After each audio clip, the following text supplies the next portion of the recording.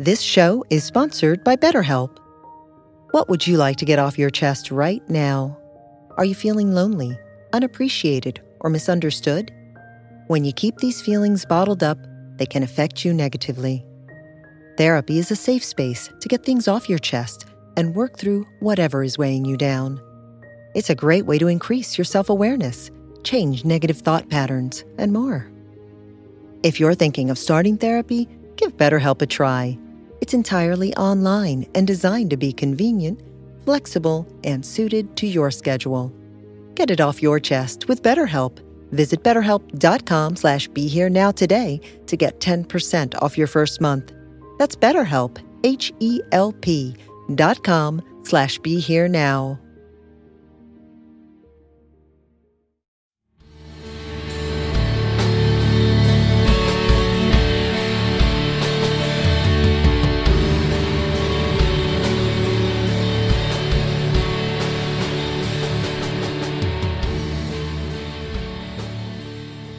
Hi, everyone. This is Chris Grosso with the Indie Spiritualist podcast on the Mind Pod Network. My guest today for this inaugural launch is David Silver, who I'm very honored to have. David co-hosts the Mind Rolling podcast with Raghu Marcus, which I'm a huge fan of. And for those of you that by chance aren't familiar with David, I just wanted to quickly give you his rather impressive bio. David Silver started his innovative media career in the late 60s hosting WGBH-TV's What's Happening, Mr. Silver. David's 1979 Warner Brothers feature No Nukes helped start the whole trend of music activism feature documentaries. He also wrote the Billboard #1 MGM film The Complete Beatles, the biopic movie of choice about history's most famous band. David has worked with Bruce Springsteen, Bob Marley, Ringo Starr, Mick Jagger, Keith Richards, Roger Waters, and many others. He has created dozens of CDs and movies, including pairing Allen Ginsberg with Paul McCartney and producing the film biography of Timothy Leary. In 2009, David was the consultant to Ang Lee, the Academy Award-winning director of his Universal Focus Features release Taking Woodstock.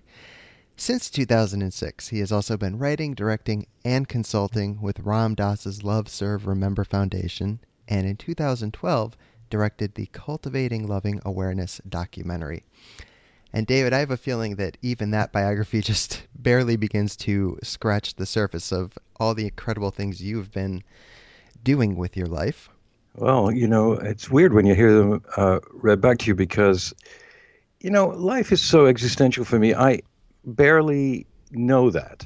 I mean, you know what I mean? I mean, I know this morning, I know that my kitten is now trying to jump on my back. And, I don't want to sound as if I'm a complete moron.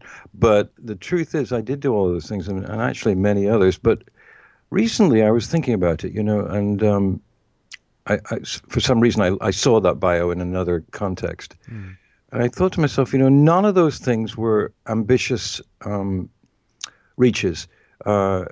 Almost everything I've ever done came kind of in the flow and gave me a lot of sort of insight into the fact that if you're in the right place in a certain kind of way, I'm not quite sure what that means, but in the right place, things come at you. I'm sure you found that too, Chris. Yes. And, for instance, the Beatles film, which is probably the most sort of prestigious thing I've ever done, came at me in the most weird way. I was at, or a friend of mine was at a dinner party in New York City in the 80s, and sitting next to him was a terrific guy called Patrick Montgomery, who directed quite a few films for PBS. And he announced to the people at the party that he'd just been given the first time ever, the rights to the Beatles' entire catalog to make a documentary about them. Wow. And, everybody sort of cheered and everything. I wasn't there. And, then the party sort of broke up. And he was sitting next to a marvelous guy called Rick Traum, who was the head of late night television for NBC at that time He was in charge of Saturday Night Live and Johnny Carson, and was the sweetest, mildest, and most intuitive person I've ever met in media. Just a marvelous man. And Patrick, if you're following this, turned to Rick and said, "That's all very well, everybody clinking glasses, but we've been through 23 writers in preparing for this film, and none of them were acceptable to us, to the producers, the executive producers, or Apple Corps, which was the Beatles company. And we actually do not have a writer. And we're a bit freaked out because if we don't get one within the next 2 or 3 weeks, it's done. We're not going to get this project." Wow. And Rick Tram turned to him and said, "I just did 2 specials for NBC with this guy called David Silver, and he's your man. I'm going to write it." And he wrote my name down on a napkin in that classic way, and my phone number. And the next day, I was at home, and I got this phone call, and Patrick Montgomery, the director, called me and said, "We've been told to call you. We don't know you. Would you like to come in and talk to us? We're doing a film about the Beatles." Now, just to say that at that time was so bizarre because they never gave the rights to anyone. Yeah. And I thought it was sort of kind of a rather lame practical joke. And I said, "Well, what do you mean you're doing a film about the Beatles? Nobody does a film about the Beatles." And he said, "Well, we've been given the rights because I did a short film about them, about a book called The Complete Beatles, which was the first actually accurate transcription of all their lyrics and music." And in London, EMI, who owned this catalogue, asked me to do, for the first time, a biography, a biopic, a documentary about the Beatles. So come in. I went in that afternoon. I was thrilled, Yeah. And Chris, I was confronted with a Steenbeck, and for those of you who don't know, that's a film editing machine, which still exists, but in the age of video, it's a bit antique. Yeah. It was a thing that you press buttons and the film went through various rollers and things and you saw it on a screen. They gave me that, and they gave me 9 minutes of the footage and said, "Write 9 minutes of narrative."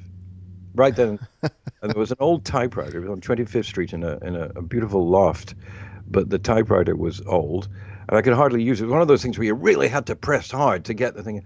Right. And I was just thought, okay, this gig is going away really quickly because I don't think I'm going to be able to do this. But I looked at it, and I wrote, down and typed it and gave it to the director, Patrick. And then I left.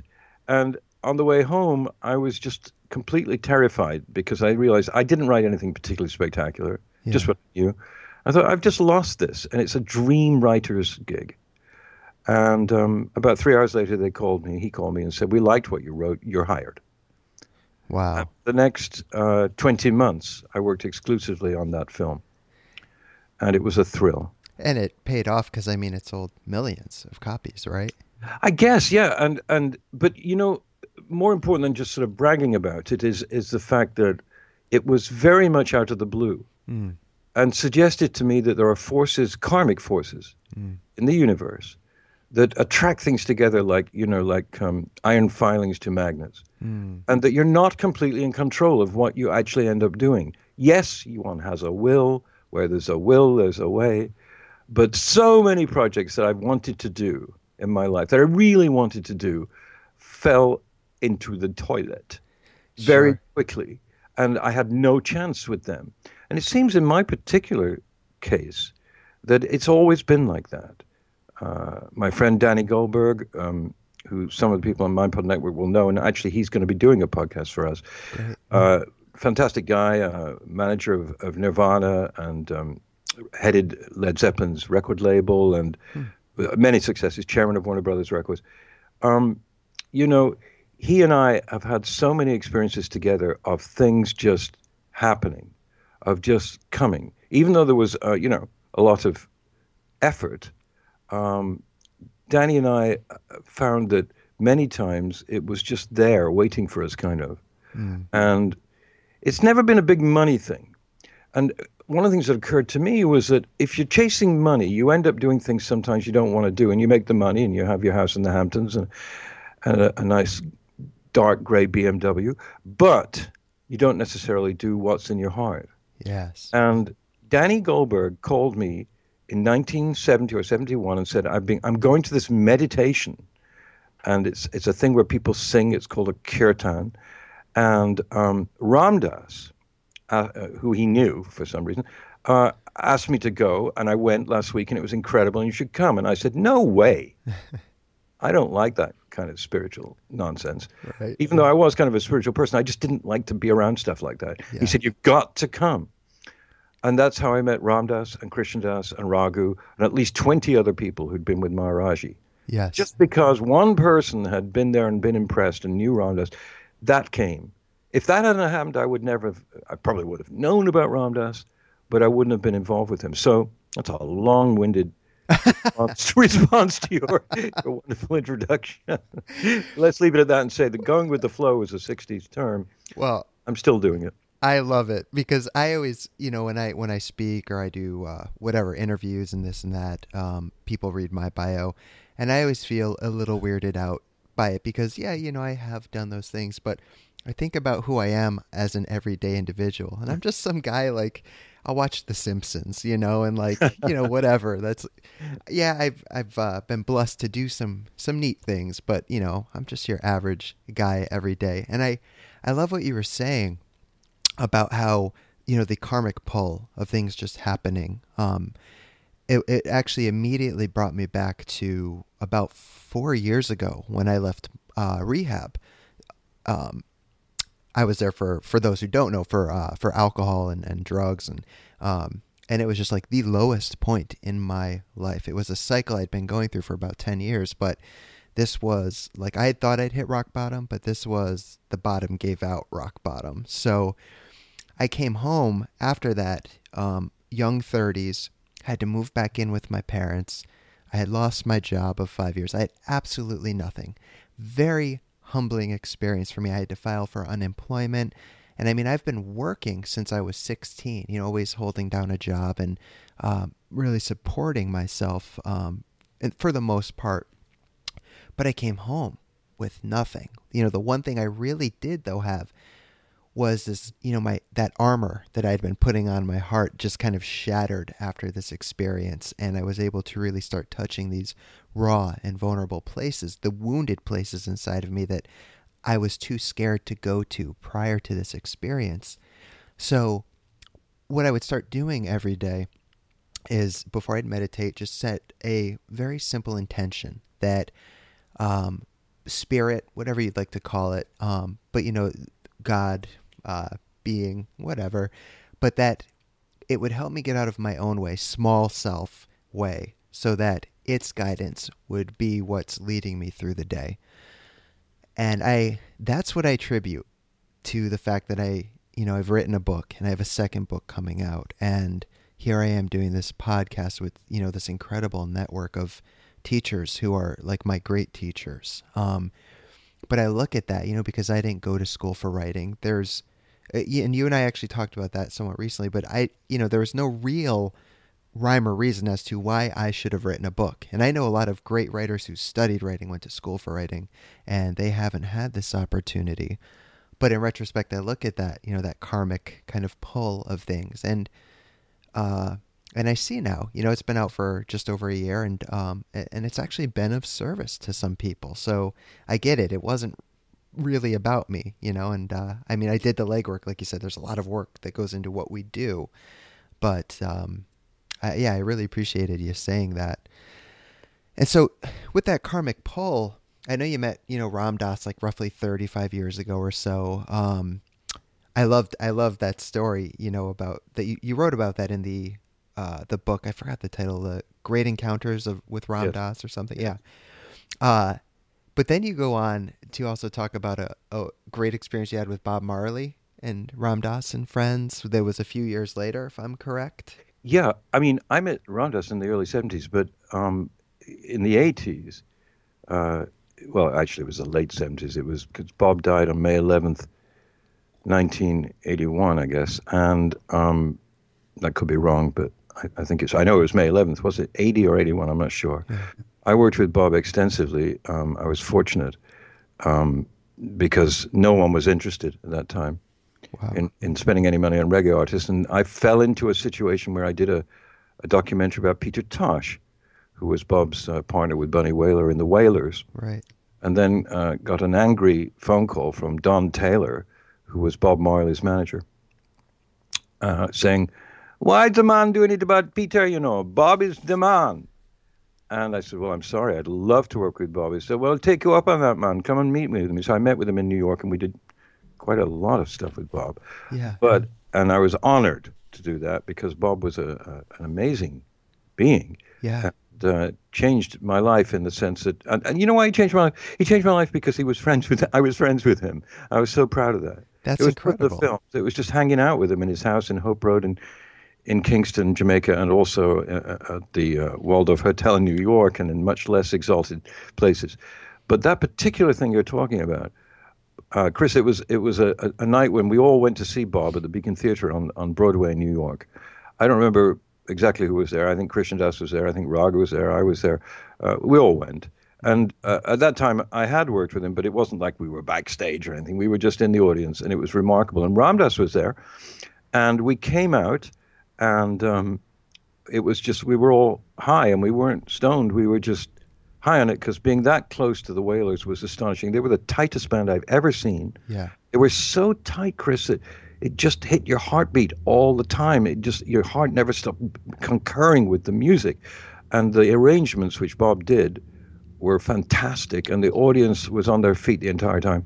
We came out, and Ram Dass ran away from us, and at that point on Broadway there was a center, some kind of center thing, I think, and divided the two lanes, and he just bounded down them and was dancing in the street. And we weren't liberated enough to do that. Right. But I'll never forget the image of Ram Dass, my great teacher, just letting go and being so happy at this music. And it wasn't kirtan music, but in a way it was. Because Bob only sang about, what he would call Jah Almighty. And he only ever communicated about one thing, and that was one love. Right. And you felt it, And in every encounter I had with Bob, and I don't know, I was with Bob 20 or 30 times, I don't know. It was just endless, because we did this little television public access show with a bunch of Rastas, and I directed it. We had no money. We did it in the Ukrainian, it was the place where the Ukrainian national emigres did their television show. It was above a welding shop on 58th and 9th Avenue. And it was a terrible studio. You could hear the welding going on. And it was funny because every time Bob did a piece with us, and he did a lot, he'd always be interrupted by this incredible noise of welding going on below us. And Bob would go, "Man, welding. Nah, welding, very important." And we'd stop and, chatter and then go back. And so my relationship with Bob was one of the most precious things in my life, because he was so, he was a wonderful person to be around. He was funny, but never showed anything but a deep respect for a higher reality. And my friend Earl Chin interviewed him one time. I directed the video, and he said to, rather foolishly, I think Earl would say later, he said to Bob, "What's it like to be a global superstar?" Bob said, "Not superstar, man, messenger. Humble messenger." Yeah. That's the way he was. And amongst the pure classic reggae artists, they were all like that. Yeah. Winston Rodney, Burning Spear, Peter Tosh for sure, Bunny Wailer, Max Romeo. They were all very devout Rastafarians. And even though it is a strange sort of path for most of us, and kind of difficult to explicate in some ways, their total immersion in it was so, it just infected me, And I'm certainly not a Rastafarian, but I felt this amazing power, the power of love and oneness and anti-racism. I never met a real Rasta, who was in any way racist. They loved everybody, Caucasians and Asians and African Americans and Jamaicans, and there was never, they couldn't even think that way. And it was just so wonderful to be around that, particularly coming from Jamaica, a poverty-stricken country with a constantly corrupt government, where the people are treated badly, and where the middle class, to this day, refuses to give any respect to the Rastas, who they consider to be, from the jungle, man. and they Yeah. prefer to, wear their nice suits and live in a very bourgeois way. So Jamaica never accepted Rastas really, but now of course they're making tons of money from everything and connected with the Rastas. The most famous part of Jamaica is really reggae music. Yeah. Well, I really appreciate how you said that, even though it's not formal kirtan, it still in a way is with the one love message and how deeply that connected with you because I have very deep connections with, of course, kirtan, but other kinds of music and as well as different spiritual traditions, that there are certain elements that I have had just tremendous experiences with, whether it's a certain kind of mantra or meditation practice or just reading some of the literature from the great wisdom traditions. So something I wanted to ask you about was, and this is particularly for those that are kind of newer on the path, trying to find their way in spirituality. I believe for you it started, and I could be wrong, but with TM, is that correct? With Maharishi in the very beginning?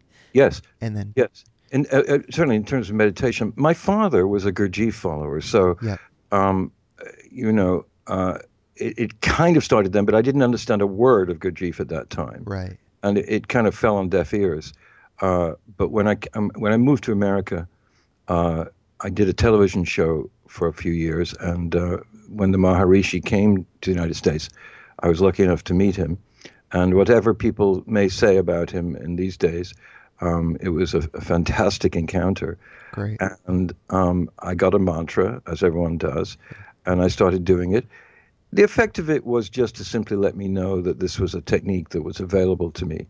And then I became involved with the Meher Baba because of a guy called Rick Chapman who introduced Peter Townsend to Meher Baba. yeah, And I met Rick, and Rick talked to me a lot about Meher, and I became deeply involved in his discourses and never met Meher Baba, but was that's how it sort of started. But you're right, TM was really the beginning of it, and I'm blessed that came up in my life, and I meet people now who are doing TM, and it became fashionable at some point to sort of put it down, and I refused to do that yeah, because there's always sort of entrails of various paths that can be all kinds of silly or corrupt or whatever. But the center of that was to teach people to meditate and center and ground themselves and find some balance. right. So I have great respect for it and will always be very grateful for having met Maharishi Mahesh Yogi. Yeah, and I'm glad to hear you say it because I know that it does get a very bad rap from a lot of people these days. And I was never one to badmouth it, but it was one of the only spiritual kinds of meditation and paths that I really didn't look too deeply into because, you go and you have to pay money to get your mantra. Yeah. So that was the one thing that sat a little weird with me. But then last year, I had the very fortunate opportunity to interview David Lynch for Origin magazine. And I am a huge David Lynch fan, as, many people are. He's insanely brilliant.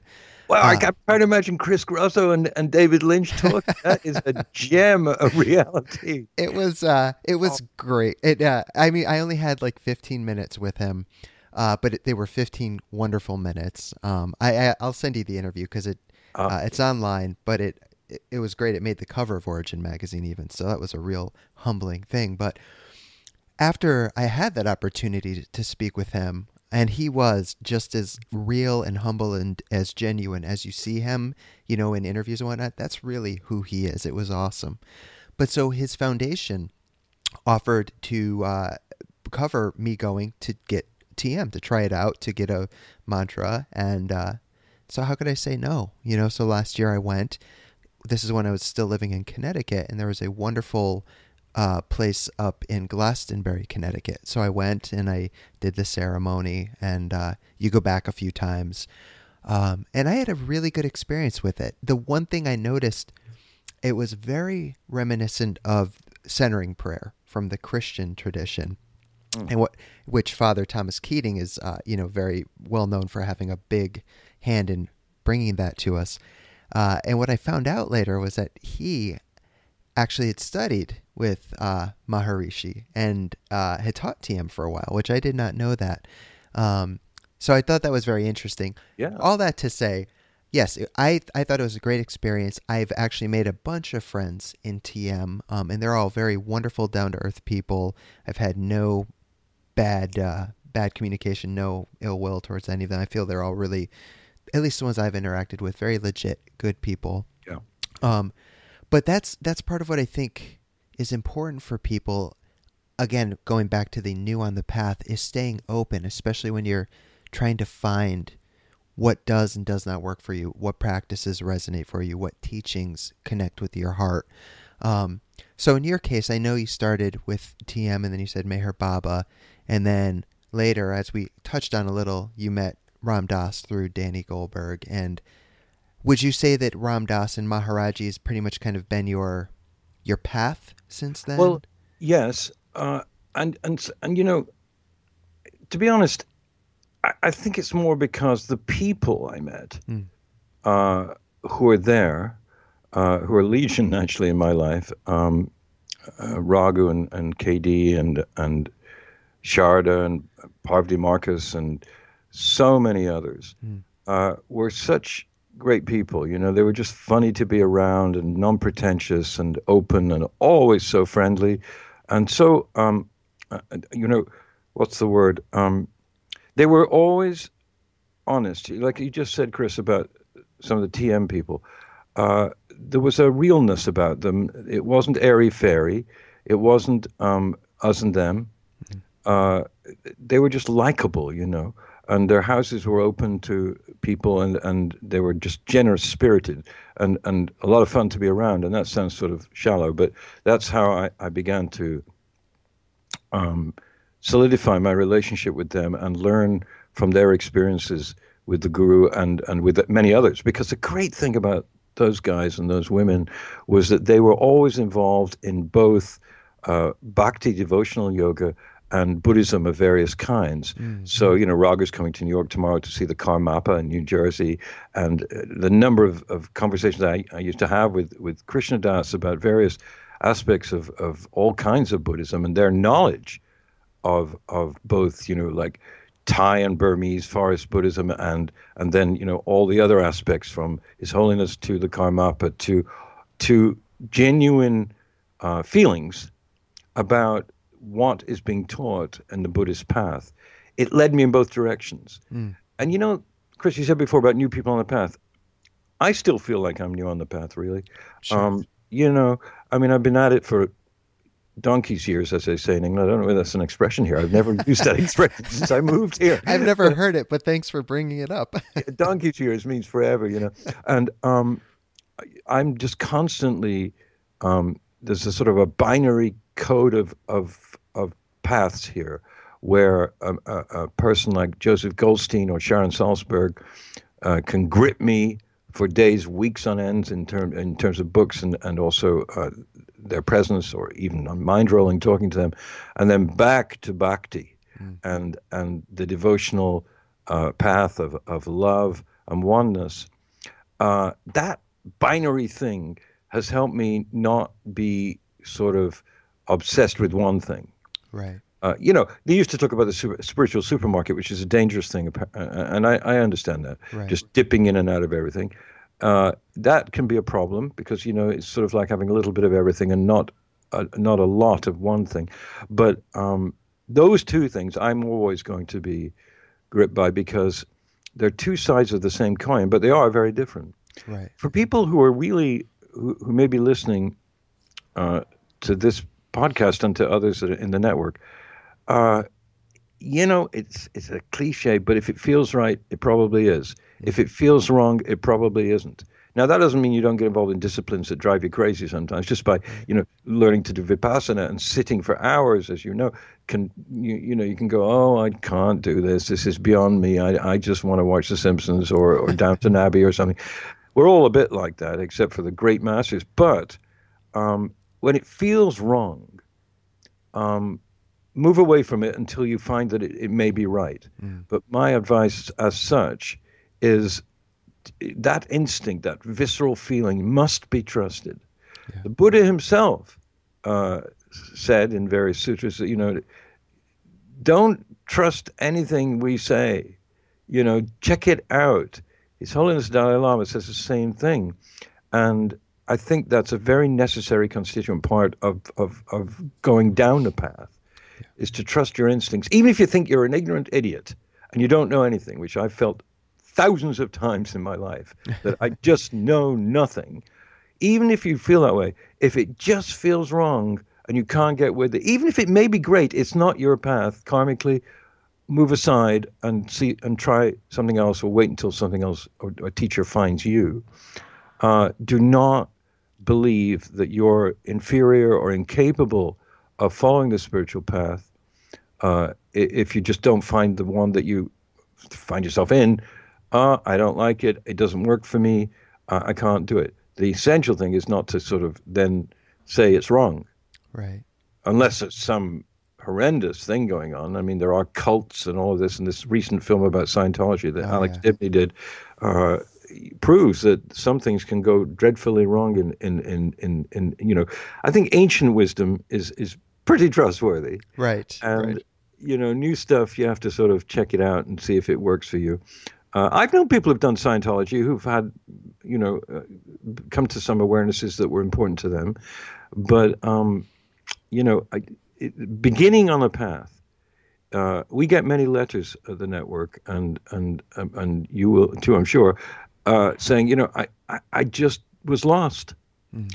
And what I say to people with honesty, I think, is that I get lost all the time. Right. And, I'll find myself in a situation where I'm angry about something, or I say something to someone that's just hurts their feelings, and then you're lost. Then the path is gone temporarily. Right. So, to think that there's some perfect creatures walking around at retreats, and just, oh, God, that's inaccurate. Yeah. In my experience, most people who are really great teachers and learners understand that there's a fluctuation on a daily basis. Yeah. Now, if you're doing some very, very concentrated disciplines, those will diminish, at least at the time you're doing them. Right. But people have told me that they go to retreats, even in Maui with Ramdas and everybody, and then they get home and they get depressed. And so it's a daily, not a battle or a struggle. It's just a thing where you have to settle and go back and go deep and find silence. And there in that silence will come that tiny voice. And it is, Christian theology has always said it's a small silent voice within you. And I love that because it is very small. It's not a booming, hello, I am God. It's more like this tiny little thing that just comes in the silence, and you feel this peace and clarity. And that's the thing to trust, I think. Mm. These are very long-winded answers, Chris. And I'm appreciating them. I am loving them because it's great being interviewed. I usually do the interviewing. This is well, I'm so glad to have you on. I'm very glad you're having a good time, as I am.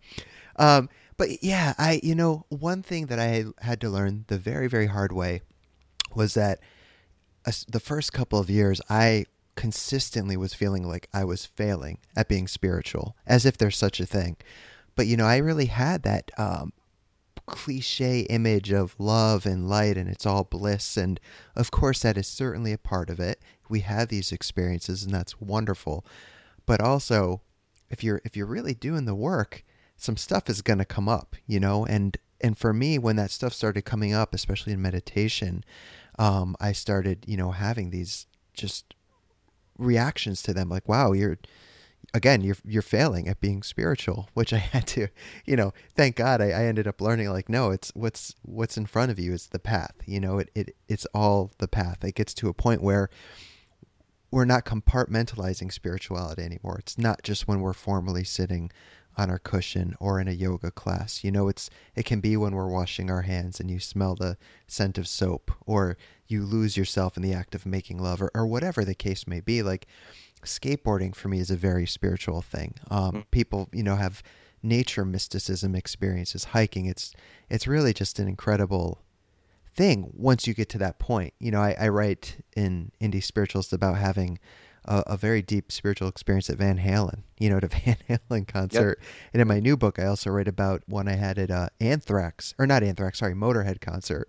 But, I feel like when we keep ourselves open, spirituality, it's constantly happening. It's always around us. It's Ken Wilber calls the material like spirit in action. It's spirit evolving, spirit waking up to more and more of itself.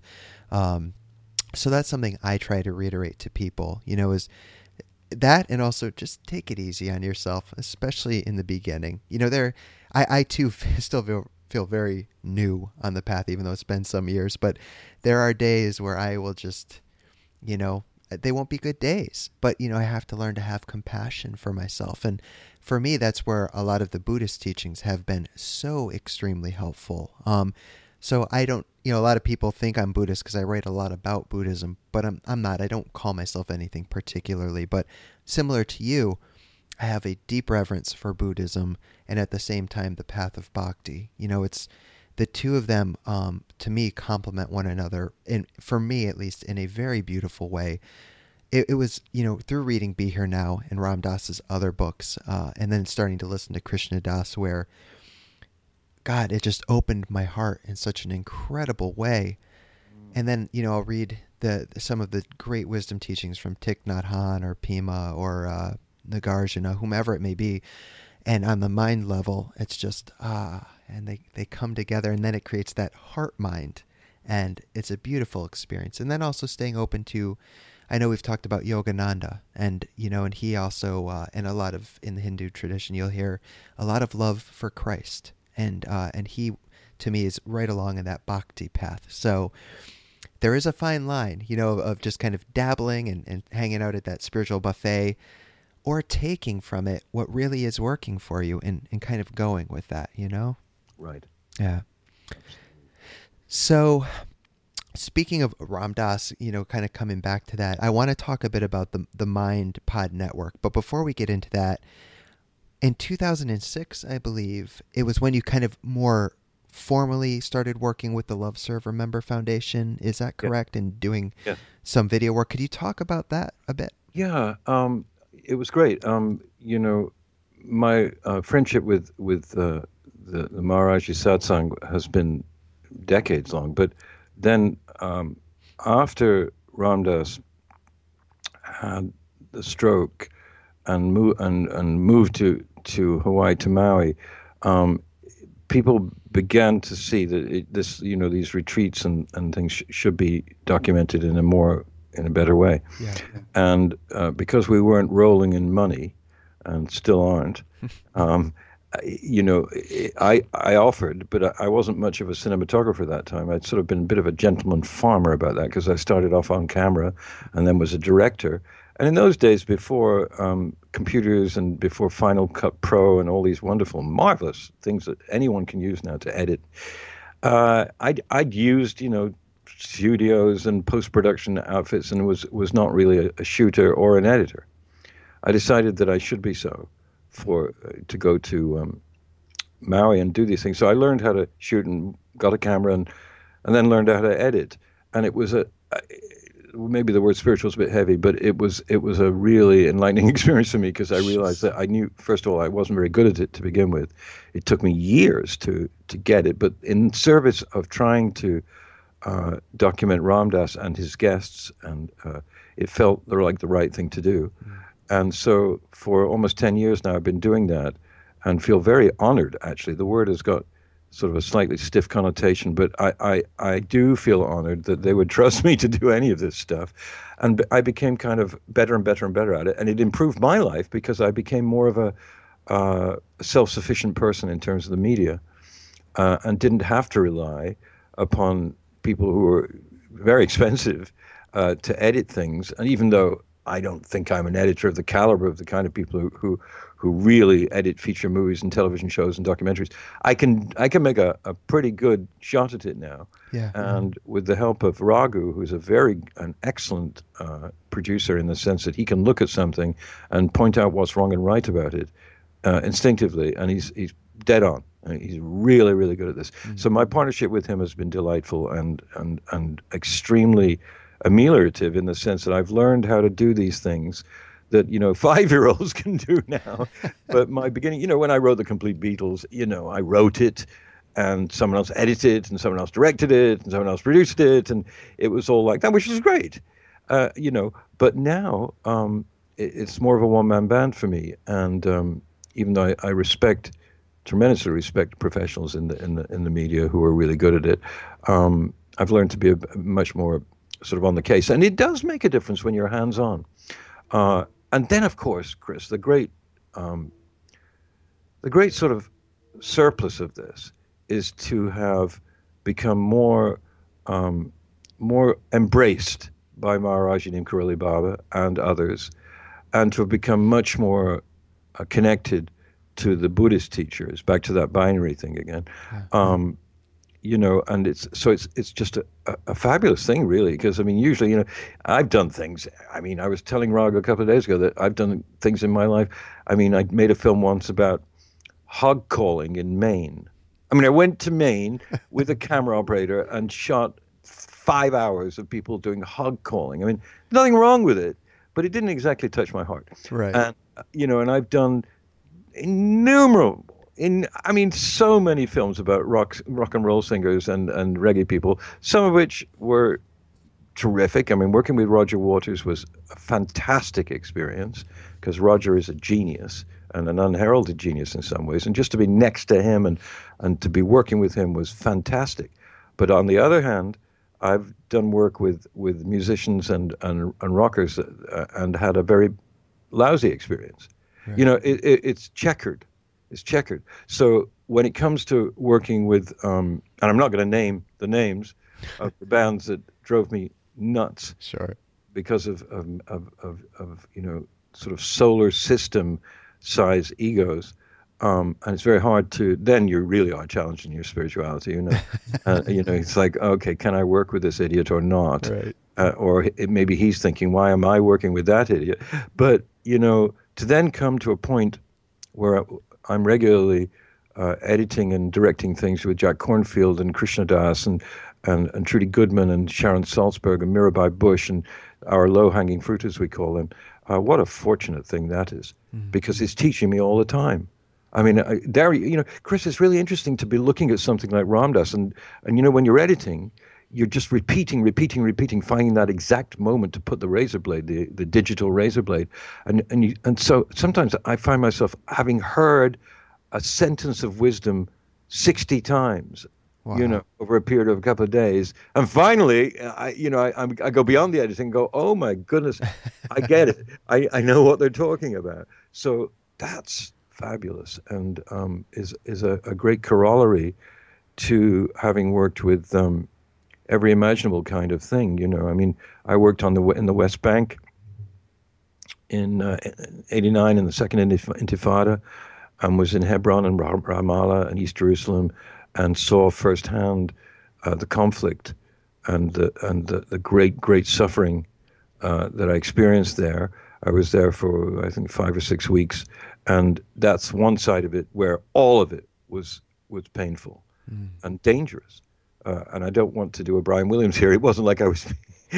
Sorry, Brian. I have a lot of respect for you. So I don't want to say anything negative at all. But I wasn't being shot at, but I saw terrible suffering. Yeah. And that was the other side of this, to have the privilege of sitting near Ram Dass or Jack or Roshi Joan, is such a blessing. Yeah. Because as a filmmaker, you come across stuff that hurts your heart, and you go home drained and kind of depressed, because you wonder, how could there be so much suffering in the world, and how could we be so oblivious to it most of the time?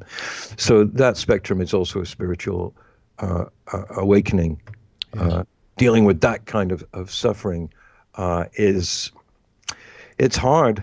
It's hard. Last night I was with the Deputy Secretary General of the United Nations, and at an event about Sweden. He's Swedish. Yeah. And he was telling me how he travels the world constantly, and 95% of what he sees is just hideously awful. And this man, wonderful, beautiful individual, I was so deeply moved by his speech that he gave 3 feet away from me because it was in a little restaurant, actually. And my heart leapt because I saw that there are some people in this world who are called politicians or bureaucrats, and we tend to put them down, and rightly so sometimes. But then there are some men and women who are doing extraordinary work out there, and karma yoga of the deepest kind. I mean, this man came from a very working class, a farm in northern Sweden, and eventually became number 2 at the UN. Wow. And everyone who was there last night was just silent and moved by his spirituality and his compassion. He said, the only 2 things that interest me in life are passion and compassion. And this is from a man who couldn't be the next Secretary General. Mm-hmm. So, you see this suffering. As a journalist, I wouldn't call myself a journalist, but certainly I can come close to that sometimes. And then you're tested. And it's then when you're shooting Mirabai Bush, it's such a delight, because you're not seeing suffering as much as wisdom about suffering. Right. Well, it sounds like what an incredible experience. I hope to in December get out to the next Hawaii gathering. I haven't been to one. I've never actually even met Ram Dass. I did have the very good fortune to Skype interview him a few years ago, which I wrote about, but I've never actually met him in person. So I hope to get out there soon. And but when Raghu asked me to come and join the Mind Pod family, it was just like, yeah, of course. Like, wow. I've always had an affinity for interviewing. I've been doing it for several years for my website, but I'd actually kind of taken a break. Writing this newest book took a lot out of me, and he just asked at the exactly right time, and it's a tremendous honor, to be working with these people like you mentioned. It's humbling, and I'm sure will be what an incredible learning experience. And so I guess, before we wrap this up, I wanted to talk a bit about the MindPod network in general. I know it's Mindrolling launched before MindPod became a network, correct? So if you could talk a little bit about Mindrolling into MindPod and where we're at today with this endeavor. Well, Raghu and I started talking about doing a podcast because of Duncan Trussell, our dear friend and guru in terms of podcasting. Although Duncan, we just did a podcast with him, and he just hates us calling him that, but Raghu niggles him, as they say, by just constantly calling him that. But he did. He taught us how to do it. And Duncan loves Ram Dass, and that's how he came into Raghu's sphere, Love Serve Remember Foundation. And then Raghu just said, well, why don't we do one? Or Duncan said, why don't you do one? And then Raghu, maybe fortunately or not, said, well, I want to do one with David. So that's how I got sucked into it. And Raghu, for anyone who knows him, is a wonderful human being, but also very disciplined person, and really knows how to get things done, as opposed to me. And he's pulled me along, and so we did it, and then a team kind of grew of basically Noah Lampert and Rachel Fisher and Nathan Milburn and others. And I think it came up, Noah and Raghu and others actually came up with the idea of the network, and mentioned it to me, and I thought, wow, is that a reality? Is that a possibility? And it is, mainly because of kind of friend connections. If we'd not known any of these men and women, I'm not sure this would have happened. Right. But now that it has happened, when we encountered your work and you yourself, it soon became apparent to us that you were communicating in a way that was essential to us, in the sense that we didn't just want to be a bunch of sort of ex-hippies 60s people talking to other ex-hippies 60s people, because what would that do? And we needed to be able to communicate with everyone we could. And when I was fortunate enough to read The Indie Spiritualist and then to meet you on Skype for our podcast with you, we all thought, oh, this is the way, because you're sort of consummate communicator coming out of some difficulties and suffering to people that are younger than ourselves, and there's no pretentiousness, and they can identify with your path. So therefore, they can trust you as to what you're saying about the path. And trust is an essential part of communication, particularly for things that are not, so-called empirically provable, Right? mystical and magical and ameliorating. When I read your book, I read it in one go. Actually, I don't think I ever told you this. I just read the whole damn thing, one beginning to end. And I thought my first thought was, why wasn't this around when I was 22? Oh, wow. That was my first thought. My second thought was that there were gems of wisdom, and that you have a facility to communicate with a group of people that may like us, but we're essentially grandpa, and I don't see myself as that. I do have children that are your age, and so to expand, it was relatively easy to get Jack Kornfield and Sharon and everyone involved, Krishna Das, to get those, because there was meat there. There was a lot of talks and stuff already that we could build upon. Right. Essentially, though, as I'm sure you know, a podcast is somewhat different from a talk. It's hard to describe why, but it's more like the old radio in the sense that people talk to you as if you're sitting right there, Right. rather than top down, and that attracted us.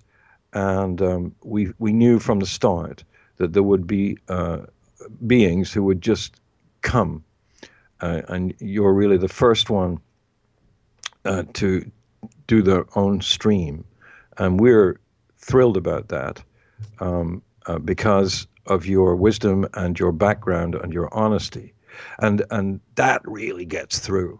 And it's not like we have, Raga uses the word mission sometimes. I tend not to, but it is sort of a mission that, there's so much nonsense spoken across the airwaves in every way.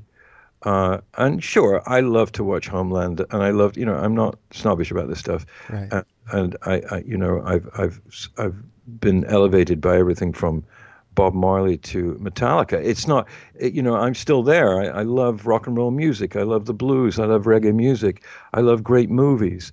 It's not like we're some sort of cave dwellers, but we're also not young in the classic sense of that word. So to expand it is very important.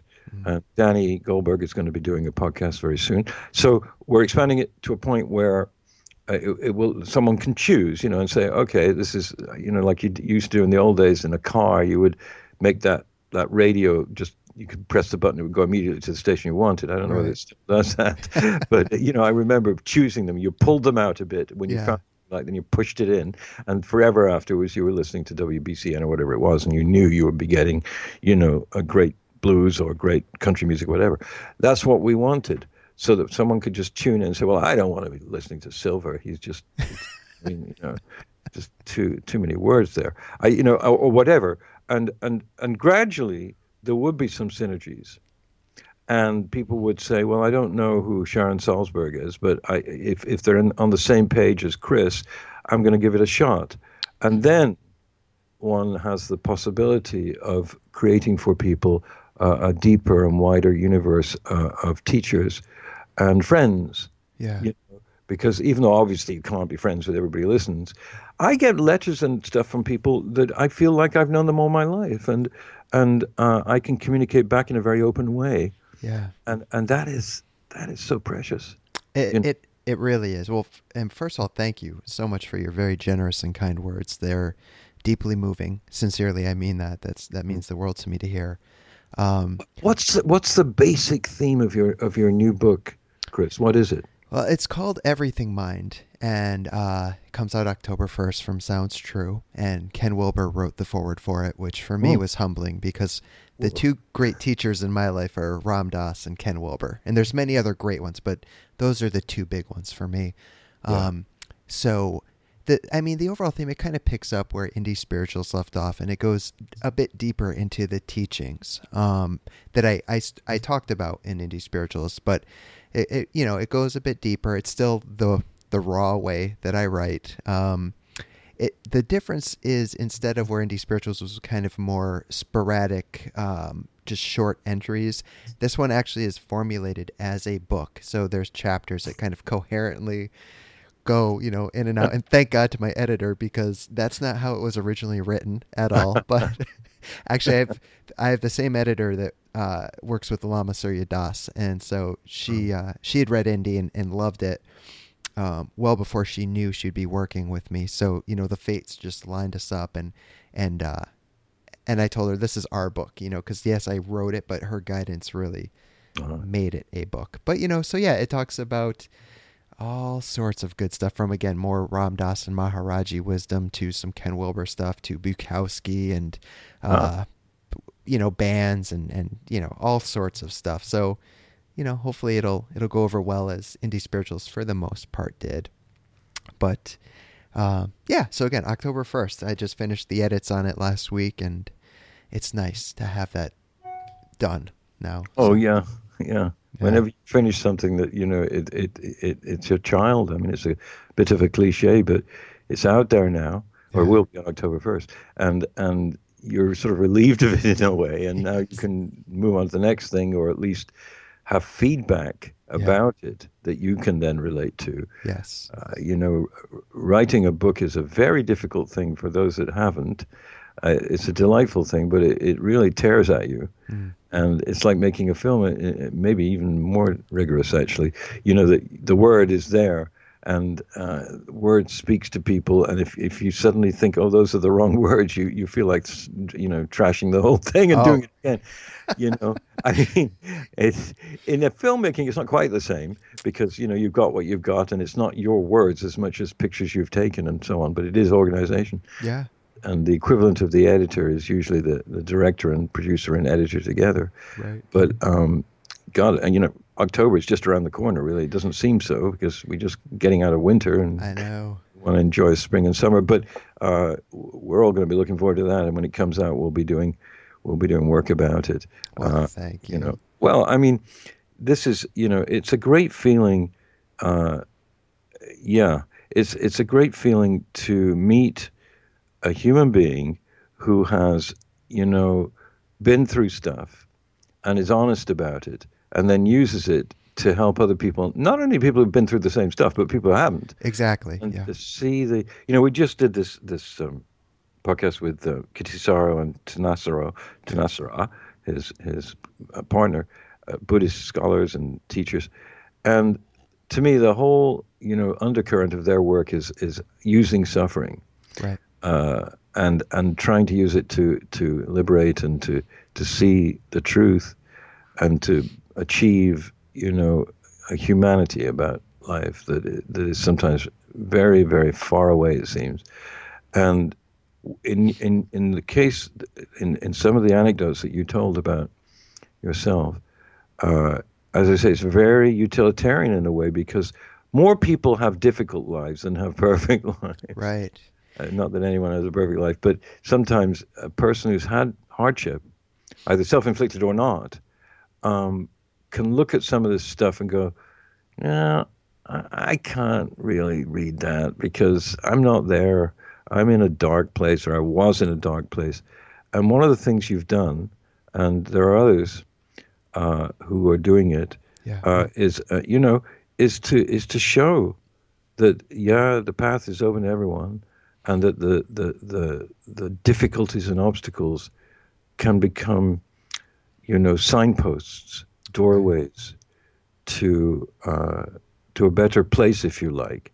And everybody should be grateful for this, because there was a time when there was a division, and people who had, been through some of the drug problems and who had a penchant or a taste for, say, punk music or heavy metal music or just rock music for that matter, were seen as being sort of over there. And then there were other people who were not over there who you thought, okay, those are good people, you know. Yeah. And that's all patent nonsense. We know it is. But we need people to tell us that. Yeah. And you're one of the ones that are doing it. And that's why we so wanted you to be part of our scheme of things here. Well, thank you. And yeah, it's what I try to do. Like it's not lost on me each day that, holy shit, I'm still alive, after the way I was living. So it's like, what else can I do except to try to give back and be of service? And I'm glad you mentioned, like, yes, my greatest hardships were through my years of addiction and my struggles with that. But it was probably about 4 years ago, roughly, that I was interviewing Father Thomas Keating. And I mentioned to him, that I'm in recovery from drugs and alcohol. And he laughed, this gentle 80-year-old man laugh. And he's like, well, I'm in recovery too, but I'm in recovery from the human condition. And it sounds so simple, but I was stuck in such a place in my head where I'm thinking, suffering, addiction, suffering, that those simple words helped shape my writing and the way I was, I try to put my message out there because, again, yes, addiction is the greatest part of my suffering. But like the Buddha said in his First Noble Truth, you take a human birth, suffering is bound to happen. It's going to happen. But as he went on to teach, the degree to which we suffer is much more in our control than we think. If we, in the Buddhist case, walk the Eightfold Noble Path, or all the great wisdom traditions have their wonderful teachings to help us shift that and to lessen it and to work through it, most importantly, and be there with it and stay open to it. So yes, I must say, Chris, before we end, that my version of that in the 60s was really John Lennon. Because people may not know this or may not remember or appreciate this these days, but there was a time when pop music was all about, lost love, romantic love, lust, this and that, and all on that. And not that was all bad, I liked Sinatra, but Lennon and his cohorts talked about suffering. I mean, if you listen to Lennon's song Mother or God or various songs that he did when he was solo after the Beatles, but even during the Beatles, but after the Beatles, Lennon took his suffering and laid it out for all of us. Mm-hmm. And it was very courageous. But to him, it wasn't courageous. It was all he could do because he was so honest and to the bone.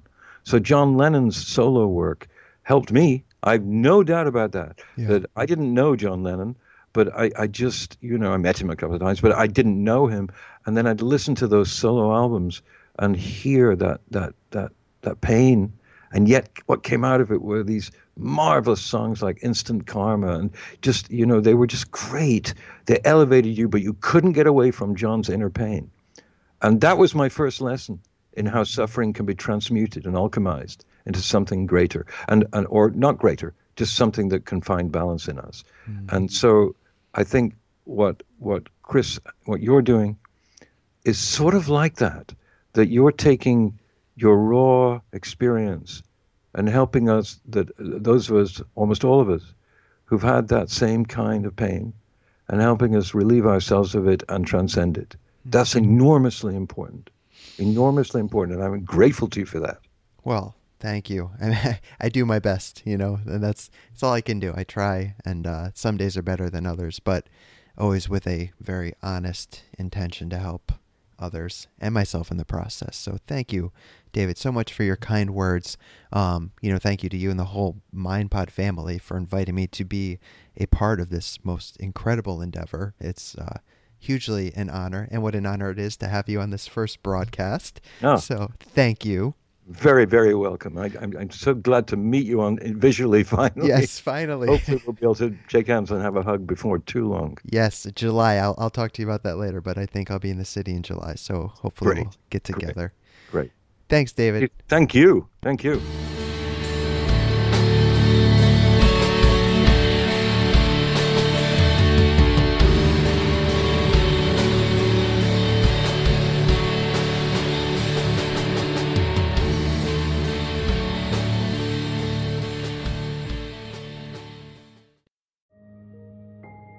This show is sponsored by BetterHelp. What would you like to get off your chest right now? Are you feeling lonely, unappreciated, or misunderstood? When you keep these feelings bottled up, they can affect you negatively. Therapy is a safe space to get things off your chest and work through whatever is weighing you down. It's a great way to increase your self-awareness, change negative thought patterns, and more. If you're thinking of starting therapy, give BetterHelp a try. It's entirely online and designed to be convenient, flexible, and suited to your schedule. Get it off your chest with BetterHelp. Visit BetterHelp.com/BeHereNow today to get 10% off your first month. That's BetterHelp, HELP.com/BeHereNow.